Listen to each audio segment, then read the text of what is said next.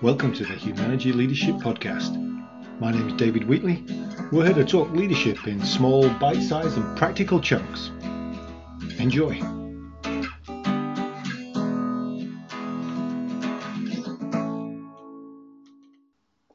So this is the seventh of our First Friday events, and it's the final one taken from our book, 50 Do's for Everyday Leadership. Here you'll hear my colleague Lance Satterthwaite talk about such things as how do I continue to improve what my people and I are doing? Things like following through with personal commitments, asking people to take me, show me, asking open-ended questions. Now, a number more that he's going to cover. Enjoy our conversation with Lance, and we pick him up while he's talking about August. Almost everybody I talk to is like, I can't believe it's August, right?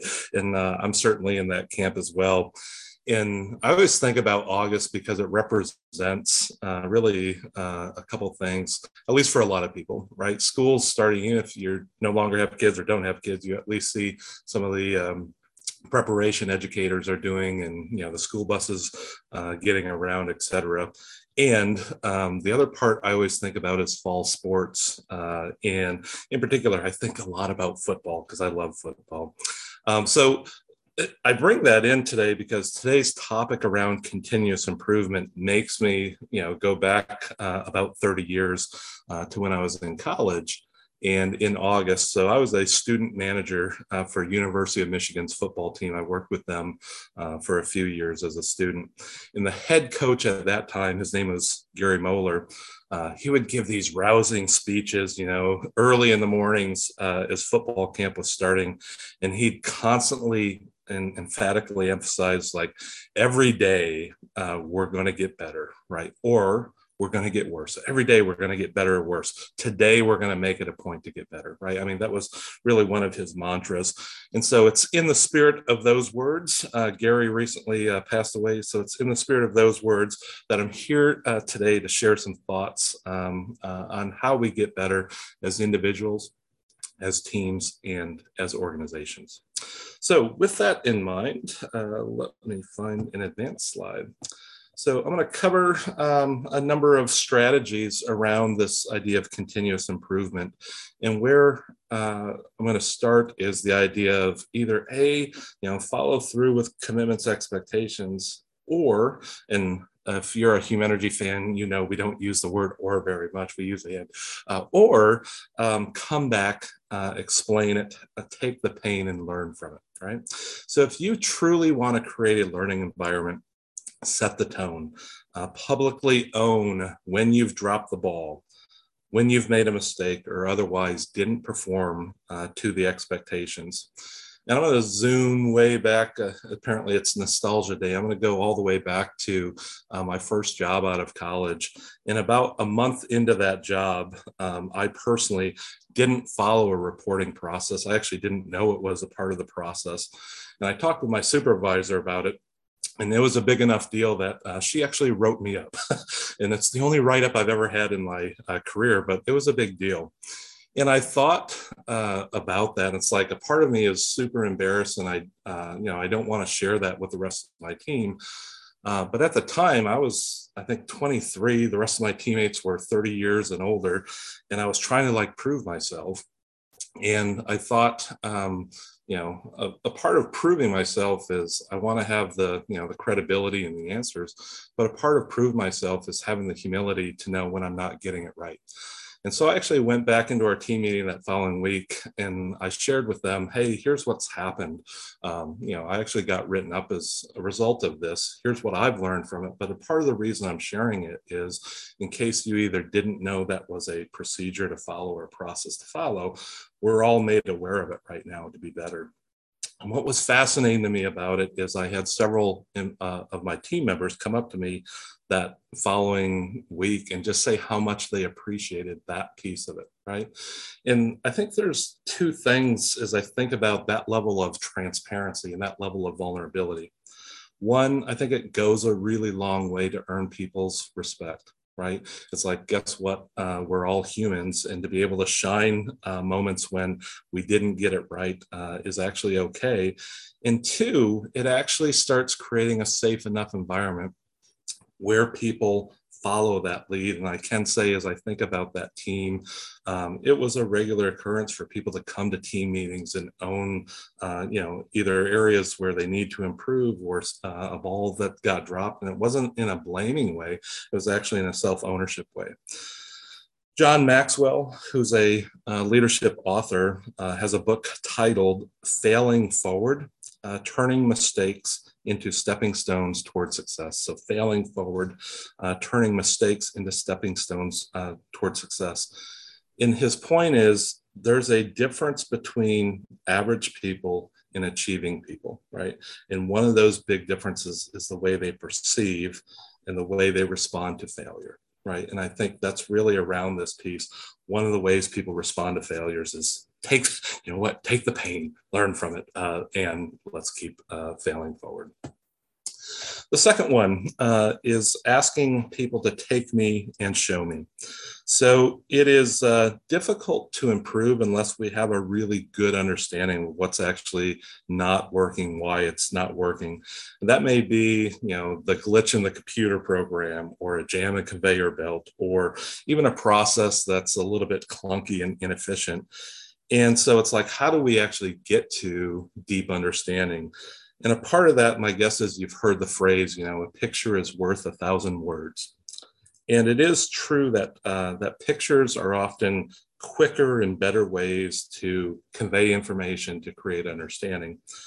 To add to that saying, I would add an experience is worth 1,000 pictures. Right? So an experience is worth 1,000 pictures. So imagine the type of acceleration we can get if we're actually going to see it for ourselves, right? Take me, show me, help me really understand that. There really is no substitute for that firsthand knowledge. The next one, around asking open-ended questions, and my guess is most people are familiar with the idea of open-ended questions are, hey, they can't be answered with a yes or a no. We encourage people to really think about open-ended questions as powerful questions, right? And that idea is, let's get people's wheels turning, right? So that they're learning, right? Let's get the wheels turning so that people are learning. And really that's the point behind a powerful question, right? And so whether it's getting people to think about and look at a different way or a different perspective, or maybe even helping people to think through and brainstorm alternatives, or just think about what's going on in this situation, how we can improve. And so what that means is, don't give fish, right? Don't come up with the answers or the advice right away. Being able to really engage your team and ask questions like, what do you think is causing this, right? What recommendations do you have for fixing this? What would you do differently next time, right? Those are open-ended questions that help get people's wheels turning and helping them to learn to fish by themselves. The next one, being honest with yourself and know what you do know and what you don't. And it really builds on this idea of, I mentioned before, vulnerability. And it is a key element in any kind of learning environment, right? And where people are actually continuously improving. Another way of being vulnerable, besides like owning your mistakes, is actually owning what you do and don't know, right? And at least some of the people I work with, they often think by admitting that it's like, hey, I don't know, they actually feel like they're undermining their credibility. And again, I would offer the opposite of that is true. You can actually earn people's trust and credibility and create this great learning environment, sometimes by simply saying, I don't know, I'm not sure, versus actually making answers up. The next one, learn from others and develop tricks that work for you. So we have two sayings at Humanergy. One is steal with pride. The other one is stand on the shoulders of giants. So both of them really support that idea of let's not reinvent the wheel if we don't have to. So the idea of steal with pride, there's just a lot of smart, talented people out in the world, and they likely have encountered similar challenges or similar experiences as what you and your team are facing. And so look at that, look what other people are doing. When I teach our time management training, I always think about when we get to like systems and processes, I always think about, and I encourage people, find one person in your organization that you actually would say manages their time well. Sit down with them, have them walk you through their time management process. And it doesn't mean copy what they're doing, because that may not work exactly for you, but at least steal with pride, right? Take tidbits from what they're doing and actually apply it to you in your scenario. Sir Isaac Newton had a famous statement around this idea of the shoulders of giants.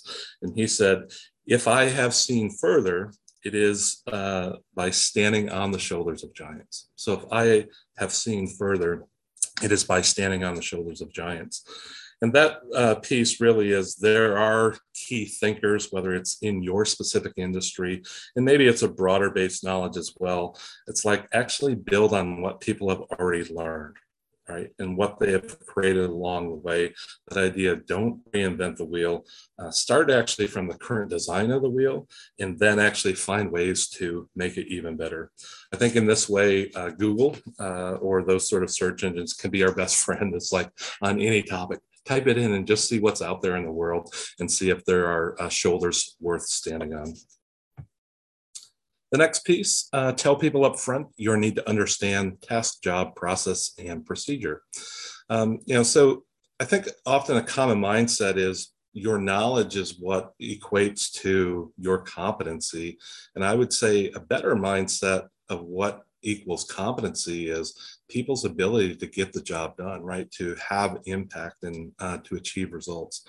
So in order to do that, you do have to have information to be successful. So get it early, right? Getting that information early creates competence. I often most see this in people who are promoted into supervisor positions where either they don't know that position as well, or they've never done that particular job. And it's actually okay to tell one of your direct reports, like, hey, teach me about this position. I don't know as much as you do about it. Not only does it show some interest, but it actually shows your desire to learn and help the organization out. To my earlier point around don't fall into the trap of covering up or I need to know everything. People will actually find that out, and it does damage your credibility. The next one, be open and listen to feedback from people. So we do this 360 at Humanergy, where people are rated on a number of leadership competencies, and that includes things like integrity and courage and service, et cetera, right? And it's like, what's the most important competency for a leader? And I had this conversation once when I first joined Humanergy. I was probably a year into it. And one of my colleagues said, we were talking about it, and I said, I think integrity is probably the most important thing for a leader, right? It's what builds trust, credibility, et cetera. And he said, that makes perfect sense. And I said, how about you? And he said, learning. I was like, learning is like not even on my radar about, even a top 10 around that from a leadership perspective. And his point was, people who are rated high in learning, let's say you just took two people with the same amount of competency, same amount of talents and skills, the person who has learning as a great competency, it's like the sky's the limit. They will keep learning and growing throughout their career, where this person gets somewhat stalled out at what their initial competency was, right, and their skill set. And it's just like, it just makes a lot of sense, that idea of, are you, in some of your team members, are you skilled in this idea of learning, which is being open to feedback, responsive to feedback, et cetera, and that actually can take somebody much further in their career over the course of their lifetime. The next piece is contain problems and identify permanent fixes. So this past week, I facilitated a workshop with a group, and we were talking about strategic thinking and just identifying what that is and what that looks like. And we started with, hey, identify some common challenges. And they talked about things like supply chain issues, or, a safety incident and recordable incident. Maybe underperforming employee, or even just like, hey, we have to onboard some employees, right? And so I asked them, it's like, what does a tactical thinker think about, and the types of questions they ask versus a strategic thinker? And so, just as a for example, they went down the road of this safety incident, safety recordable, and a tactical thinker may ask things like, "What do we do right now to help this particular person?" Right, and that's not a bad question because you have to take care of that immediate need, or who do we need to report this to? But that's a lot different than the strategic thinker that thinks about things like, what is the root cause of this safety incident, right? Or something like, how is it that we can actually make safety a super critical, important part of our culture, right? It's a different set of questions and thinking about the idea of permanent fixes. So not Band-Aid fixes, but somebody who has a continuous improvement mindset really does look for what are some of the long-term solutions that prevent the problem from happening. Internally, we use a tool called a CI log, or continuous improvement log, and it's a shared document among our team. And so it contains not just the error and what was the cause of the error, and how would you do remedy or fix it in the immediate. But here's the one question that it asks that I think is the right question, which is, what do we need to do to make sure this never happens again? Right? So again, what do we need to do to make sure this never happens again? And I just think it's a powerful question, right? It's one of those questions to get people really thinking about permanent fixes. The last item I'm going to share with you is this idea of creating best practices that are standardized, documented, and implemented. So recently I was analyzing somebody's 360, and they were getting a lot of kudos around their ability to be organized. And actually a number of their raters wrote things like, "Hey, you're really awesome at documenting standard operating procedures or our key processes." And I mention this because there are probably some people on your team in your organization that are naturally wired to do some of this, right? Some people may find this sort of work painstaking and difficult. Others may actually thrive at it. So the one thing I would say at this is find those that are good at this and really empower them to do that. And that's the Humanergy. And there's a opportunity for everybody to be a part of it. We even, as we onboard people, we ask people, as a part of your onboarding, your job is to continue to improve our onboarding process, right?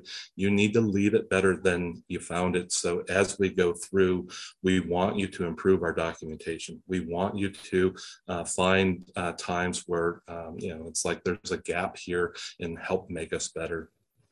The last piece I'm going to say on this is I work with a client who their phrase is, "Don't let best get in the way of better." Right? So don't let best get in the way of better. And their point is around the idea of like, let's not be perfectionists. And I think it does tie into some of this piece on documentation, which is let's start somewhere. And actually, if you're a good learning team and a learning organization, you're going to continue to improve that as time goes on, right? So start somewhere when it comes to this idea of standardizing and documenting. So as you next go into your breakout rooms, I would like you to consider the question, building on what I shared, how is it that you actually continue to improve what you and your people are doing? So thank you, Lance. It's as I said, the last of our first 7 episodes of the First Friday, which come from the 50 Do's for Everyday Leadership, our book that was published in 2007. Next month, we're going to move to some other topics, including delegation. I think that's the September event. But what Lance just covered there was to follow through with personal commitments, or come back, explain, take the pain and learn from it. Ask people, take me, show me. Ask open-ended questions. Be honest with yourself. Know what you do know and what you don't. Learn from others and develop tricks that work for you. Tell people up front your need to understand the task, the job, process, and procedures. Be open. Listen to feedback from people. Contain problems and identify permanent fixes. And finally, create best practice that are standardized, documented, and implemented. That was the Humanergy Leadership Podcast. My name's David Wheatley. For further information about Humanergy, go to humanergy.com or check out our latest book, What Great Teams Do Great, from all good bookstores. Have a good one. Stay healthy.